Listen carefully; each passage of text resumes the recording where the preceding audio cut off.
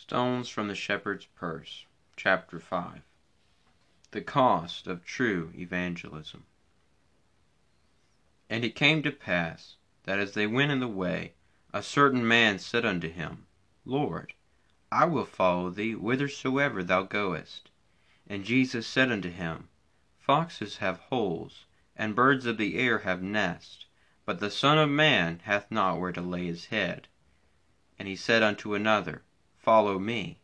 But he said, Lord, suffer me first to go and bury my father.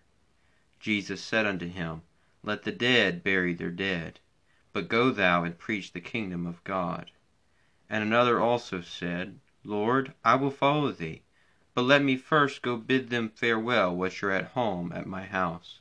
And Jesus said unto him, No man having put his hand to the plow, and looking back, is fit for the kingdom of God. Luke 9:57-62. The testimony of Scripture reveals that very few who were confronted with Christ's call to follow actually accepted the challenge. And whosoever doth not bear his cross and come after me cannot be my disciple. Luke 14:27. The Scriptures clearly establish the fact that those who refuse Jesus' discipline cannot be referred to as Christians, as discipleship is a requirement for Christianity. Jesus Christ, the Messiah, is often referred to as Savior. However, he can only be intimately known on the ground of lordship. We cannot have his life if we are unwilling to forfeit our own. We cannot save our life and simultaneously exalt his. Thus, a spiritual cost is leveled against every potential disciple who dare take the slightest step toward Christ. The old life must be displaced by the new, and anything short of such a spiritual commitment will end in shame and reproach. For which of you intending to build a tower sitteth not down first and counteth the cost, whether he have sufficient to finish it? Luke 14:28. Likewise, every facet of Christian discipleship has its specific cost. Evangelism is no exception. If we are to truly preach the gospel as it should be preached, we must understand and accept the cost. Therefore said he unto them, The harvest truly is great, but the laborers are few. Pray ye therefore the Lord of the harvest, that he will send forth laborers into his harvest. Luke 10:2. Now to preach the gospel is to exalt Christ. And I, if I be lifted up from the earth, will draw all men unto me. John 12:32. Jesus saith unto him, I am the way, the truth, and the life. No man cometh unto the Father but by me. John 14:6. Hence, we cannot say we are exalting Christ while we soften the blow or otherwise obscure the truth. There can be no liberty, no freedom apart from the plain declaration of divine truth. And ye shall know the truth, and the truth shall make you free. John 8:32. Truth is expressed exclusively in the Scriptures. Therefore the gospel cannot be accurately preached apart from the proclamation of God's word. This is what is meant by telling the truth. The true soul winner is a man who is willing to tell the truth. A faithful witness will not lie, but a false witness will utter lies. Proverbs 14:5. A true witness delivereth souls, but a deceitful witness speaketh lies. Proverbs 14:25. Ironically, today the claims of mass conversions abound, while the popularity for truth-telling continues to plummet. Something is amiss. A man who has told us the truth is a man who has applied God's word to our lives, and this is very, very unpopular. In a nutshell, truth-telling constitutes biblical evangelism.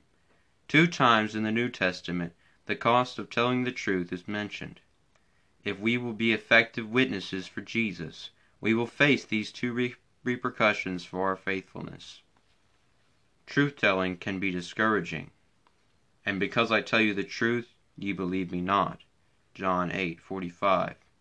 The more faithful you are to communicate and express the truth of God's word, the more ineffective you will seem. Truth alone can set men free, but it's the one thing that most refuse to hear.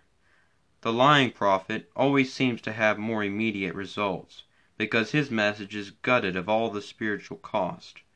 Only eternity will reveal the great gulf between the potential that truth has to deliver and the utter inability of anything less. In reality, the truth is always spiritually effectual because it always accomplishes the will of God. It always works its eternal ramifications. When applied under the unction of God's Spirit, there is no escaping the divine effects of gospel truth on the human heart.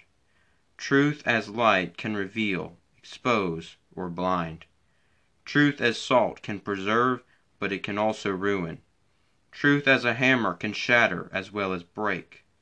In Isaiah 6, we see this distinction of the effects of truth revealed in the commission of the prophet.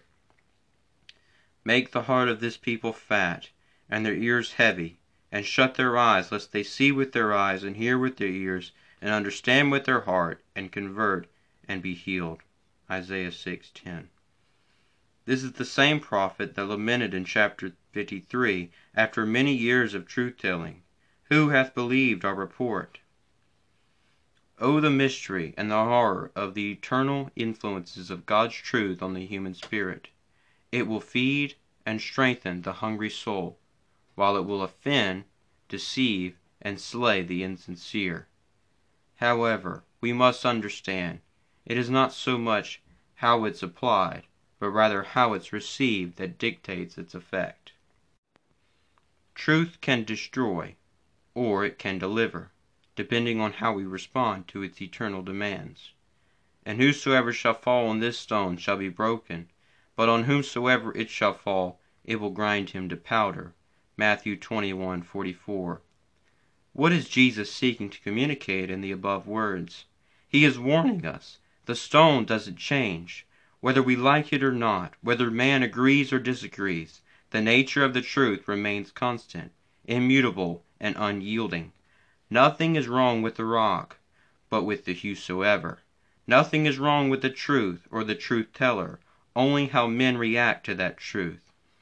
The man who longs to be faithful to God in evangelism simply must be content to tell the truth. When we purpose in our hearts to give folks the naked truth, the opportunities for discouragement are plenteous. We will be misunderstood. Our motives will be doubted. Our compassion and love questioned. It takes courage to wound men with the truth. Faithful are the wounds of a friend, but the kisses of an enemy are deceitful. Proverbs 27:6. Few will believe what we say, meaning not many will accept, take up as their own, or subject themselves to and readily follow. Our spiritual efforts to be a witness and a blessing will appear unproductive at best. Nonetheless, let us be encouraged in the way of our Lord. And because I tell you the truth, ye believe me not. John 8:45. Truth-telling will earn you many enemies. Am I therefore become your enemy because I tell you the truth? Galatians 4:16. The more faithful we are to communicate and express the truth of God's Word, the less popular we will be. If we are faithful to express the truth of God's Word, we will garner the labels of harsh, unloving, insensitive, and unmerciful. In the natural, the eye that is not exercised and exposed to light loses its power to focus. Likewise, when people refuse to come to the light, they lose the ability to see in the Spirit. Now, darkness always provokes the worst kind of fear. Out of such fear, men will indiscriminately strike out to protect themselves. When the truth of God's Word comes, either in the gospel to the sinner or in doctrine to the saint, it comes to reveal Christ. Indeed, more of Christ always demands less of us. Hence, the truth of God's Word always presents the cross to accomplish this end. I have heard men accuse the truth, Spirit-anointed preaching of God's Word, as hateful. Perhaps such accusations are rooted in some truth, as wayward men sense the unwavering demand of the cross thundering in their conscience. The cross is God's ordained instrument of execution for the criminals of self and sin. The cross never comes to slay Christ nor torture others. It always demands its proper victim, me. This is an unpopular message, and will earn the most violent of reactions. Self-preservation always provokes the most rigorous self-defense. Men who are otherwise peaceful and serene can be aroused to the most horrid violence to save their own lives. Hence, we should consider the price of preaching the gospel uninvited and often unwanted. The world cannot hate you, but me it hateth, because I testify of it, that the works thereof are evil. John 7:7. But now ye seek to kill me, a man that hath told you the truth, which I have heard of God. This did not Abraham. John 8:40. Eloquent words and kind expressions don't necessarily minister life to anyone. In fact, it can be exactly the opposite. By good words and fair speeches deceive the hearts of the simple. Romans 16:18. It takes courage and resolve to tell people what may motivate them to hate you. But they are not valiant for the truth upon the earth. Jeremiah 9:3. However, as Christians, let us be encouraged with the instruction of our Lord. In Matthew 10, Jesus commissioned the 12 and commanded them to preach. Then he warned them of the cost of telling the truth. Behold, I send you forth as sheep in the midst of wolves. Be ye therefore wise as serpents, and harmless as doves. But beware of men, for they will deliver you up to the councils, and they will scourge you in their synagogues, and ye shall be brought before governors and kings for my sake. And the brother shall deliver up the brother to death, and ye shall be hated of all men for my name's sake. Fear them not therefore, for there is nothing covered that shall not be revealed, and hid that shall not be known. What I tell you in darkness, that speak ye in light, and what ye hear in the ear, that preach ye upon the housetops. Matthew 10:26-27. Think not that I am come to send peace on an earth. I came not to send peace, but a sword. Matthew 10:34. The reason for the reaction is that our message reveals Christ, or the truth. Blessed are ye when men shall revile you, and persecute you, and shall say all manner of evil against you falsely for my sake.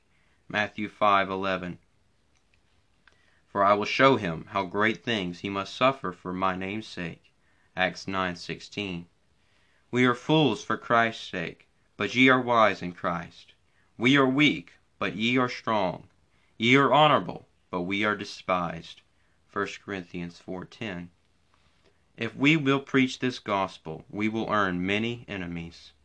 There are many fields out there that most will never tread, let alone consider to plow. We must count the cost of biblical evangelism. Are we truly prepared to be a witness for Christ, as he was for the Father? Forasmuch then as Christ hath suffered for us in the flesh, arm yourselves likewise with the same mind. 1 Peter 4:1. Over the years I've heard teaching after teaching on how to evangelize that essentially established humanistic points, like be nice, polite, and respectful. Smile, be positive, and make a good first impression. Dress sharp, comb your hair, and shine your shoes. Use breath mints, deodorant, and avoid the negative. Shamefully, such nonsense is more akin to seminars for used car salesmen than instruction on biblical evangelism. A recent article featured in a popular Christian magazine offered tips on the do's and don'ts of witnessing to homosexuals. The do's: know your pastor's and denomination's official position.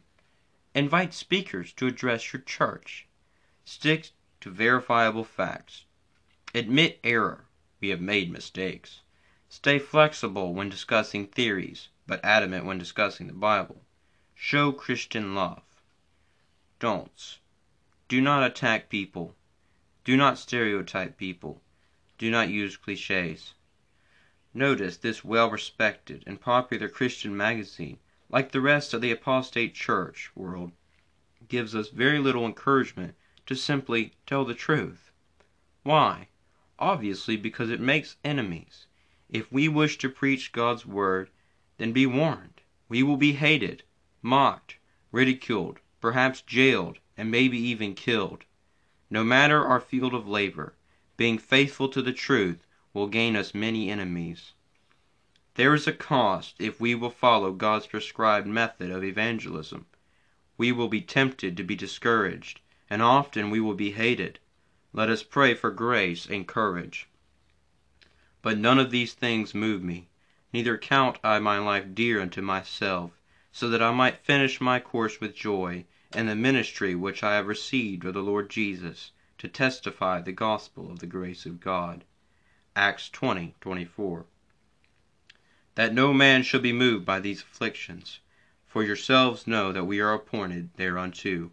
1 Thessalonians 3:3.